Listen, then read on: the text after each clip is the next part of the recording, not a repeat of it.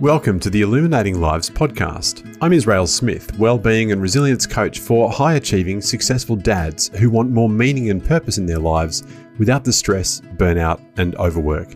I'll share how you can make simple changes to your mindset, habits, and choices to stop those racing thoughts and angry outbursts and create more time, more energy, more balance, and a lighter, calmer head and heart. This podcast is for you if you're ready to learn how to thrive in our uncertain world, prioritize your own well-being and mental health, improve your relationships with your partner and kids, rediscover some fun, and get back on track to living your best life every day. I'm stoked you're here. Hey team, welcome back to the Illuminating Lives podcast. Israel here, super excited to share a topic with you today that is very, very close to my heart. How to rest like a champ. This has been on my mind this week. We are on the cusp of a 4-day long weekend in Australia for Easter, and as I record this, and I keep getting nudges for myself as well as for my clients about just slow down and rest. Slow down and rest. Take time and rest. Give your body what it needs and rest. Turn your brain off and rest. All of the above, right? It just keeps showing up for me in so many different ways. So I guess that's kind of a nudge I need to listen to, and I need to do this episode all about how to rest like a champ. Now, I think of you as the champ, one, because you're listening to this podcast and you are clearly interested in and committed to being a better version of yourself and showing up awesome for all of the people that you love. And two, because I know that in you is the willingness and the dedication to doing some of these actions or taking some of these actions that I'm proposing. So rest, as you know, is essential. Let's dive right in. Our bodies need to sleep. I've spoken about this at length on at least 2 episodes of this podcast in the past, but here's the bit I haven't touched on. Rest can take many forms, and sleep is one of them, but there are many other forms of rest that we can incorporate that don't require a 7 to 9 hour stretch of time, that don't require a bed, but that still can be nourishing and useful and helpful to us. Now, if we revisit the idea of the 4-story mansion, we have 4 levels of this mansion that make us up as humans: our physical, our emotional, our mental, and our spiritual selves, or layers or floors. All 4 of these benefit from rest. Our physical body, obviously, it gets to recuperate.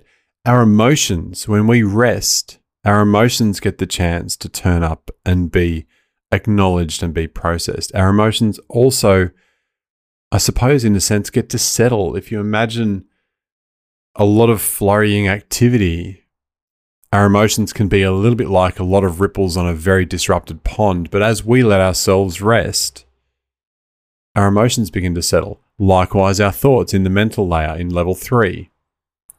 When we rest our mind, when we take away the constant fire hose of information flood that we try and drink from every single day, from our phones, from our TVs, from our computers, from all of the bombardment of advertising and other things in our day-to-day lives, when we take all of that away and really give ourselves time to rest our brain, rest our mind, and let our thoughts just meander, that's really nourishing. And then spiritually, when we connect to nature, when we connect to our spirit, and when we do that from a restful, mindful place, and that helps us feel reconnected to source. That helps us feel like we are part of something bigger than ourselves. So you can see really clearly how beautiful rest is and how essential it is. This is counter to basically everything about our society. Everything about our, I'm going to say, Western capitalist culture is about productivity and efficiency and performance and maximizing outputs and, making more money and doing more things and fitting more stuff into our weeks and our days and our minutes and our hours. And so it is a bit like heresy, in a sense, to be prioritizing rest in a culture so obsessed with always being on and always being busy. How are you? Busy. It's like the default response. And I don't even know whether we think about it. It's so ingrained these days to answer the question, how are you, with really busy, flat out. We wear it like a badge of honor, but it's really not. It's really a terrible state if we're that busy that that's our first answer. And if that's become our default, we're programming that into ourselves. Every time someone asks, how are we program ourselves that we're busy. But do we want to be? Do you want to be 100 miles an hour all the time in your life? My guess, because you're listening to this podcast, is probably not. You're probably looking for ideas on how you can do things slightly differently. So let's take it as a given that you want to learn how to rest like a champ. I'm going to come to like a little 4-step how-to toward the end of this episode. But in the meantime, I want to also outline a few of the different ways that rest can look. Obviously, it can look like sleep. All right, laying down in bed, zonking out. It can look like a nap. That can be, on the couch or in a comfy lazy chair, or I don't know, on the floor in the living room, on a nice rug, on the grass in the backyard, on a picnic blanket. Like, taking a nap is one of my favorite things. And I'm such a fan of just the act of laying on the couch, reading a book until my eyes get droopy, and then just allowing them to close and letting myself doze for 20 minutes or half an hour or an hour or an hour and a half. It depends on what's on during the day, but a lot of the time on a weekend, there'll be at least one day where I completely flake out partway through the middle of the day just to give myself that delightful experience of a nice nap. But rest can also look like doing a short stretch, taking a walk around the block, making yourself a cup of tea mindfully without looking at your telephone, or reading a book. Rest can be reading a book. Rest can be sitting in the backyard or taking yourself outside if you're in an office and finding somewhere to sit and just watch the world, just observe. Rest can be getting a little mindful coloring book and doing some exercises in that where you just color in those incredible pictures. Like, rest is many and varied. It can be whatever you want it to be, but the intention behind it is to let yourself be nourished, let yourself be cared for, and let yourself slow down the relentless pace that you have probably been going at. So that's what rest looks like. Now, another thing actually I forgot to mention is that rest can also be a meditation. I'm actually in the process of building a bit of a library of meditations. I'll let you know as soon as they're available. But one of them that I'm going to be doing is a body scan. Now, a body scan meditation is what it sounds like. You literally scan your body in a very mindful way, usually starting from a sitting position or a lying down position, and you scan from your feet, the soles of your feet, all the way up your body, through your legs, through your hips and your pelvis, through your belly, through your chest, down your arms, up your neck, and around your head and your face. And by doing that, as you move to each part of your body, you just notice what's going on. And then if there's tension there, or if there's stress there, or if there's tightness, you just gently release that with love. So that's another great way of resting, or even just doing a simple guided relaxation meditation, or even doing some focused breathing. A great one that I love to do is to do long, slow inhales and exhales, breathing in and out through my nose, breathing deep into my belly, very diaphragmatic breathing, and breathing in for a slow count of 4 and then out for a slow count of 8. And that helps us rest. So rest can look very different depending on where you're at and what you feel like, and actually having a few different varieties of rest that you can tap into at different points of the day or night or weekend is really useful and really helpful. So I want you to sort of break this idea that rest means sleep. It doesn't necessarily. Okay, how to rest like a champ. Let's get into it. Number 1, the most important part of resting like a champ is to give yourself permission to rest. Give yourself the grace, the kindness, the compassion to literally rest when you need it. I can't tell you how many times I've had a conversation with my family and with my clients, especially with my clients, about the fact that resting is actually part of the work that we are doing, either as entrepreneurs or as parents or as employees. Resting is part of what gives us back our recharge and our creativity and our innovation. And so the rest is the work, but we need to give ourselves permission first. Because if ever you feel guilty or ashamed or afraid of reprisal or something, any of these negative connotations or negative emotions or energies associated with rest, the rest will be less productive. There's that word. The rest will be less nourishing, let's say. Not less productive, less nourishing. And if you want to get the most out of it, come to it with an open, full heart, giving yourself love and compassion, fully owning and embracing the act of rest. If and when you can do that, the outcome will be so much more beneficial for you. That's step number one. Give yourself permission. Step number two, start listening to your body for clues and for cues. Your body will tell you when it needs rest and what kind of rest it might benefit from, but you need to pay attention and you need to build in a little bit of a practice of awareness here. I invite you now just to take a minute and check in with your body. You have this incredible inner wisdom built into you. So wherever you are, if you're driving, please keep your eyes on the road and stay, alert and pay attention. But if you're not driving and if you have a minute where you can sit and close your eyes, just close your eyes gently.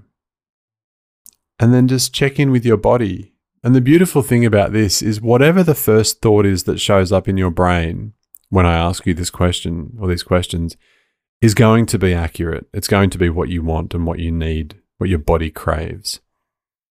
So the first question is this: what is my body feeling right now? What is my body feeling right now? So whatever your answer was, that's what your body is feeling. Could be relaxed, could be hungry, could be tired, could be tense, could be stressed, could be a bit stiff or a bit sore. But bringing some awareness to that is going to help you improve the literacy you have with your body and then understand what the cues are to encourage you to rest more. The second question I want you to ask your body: what does my body need right now? What does my body need right now?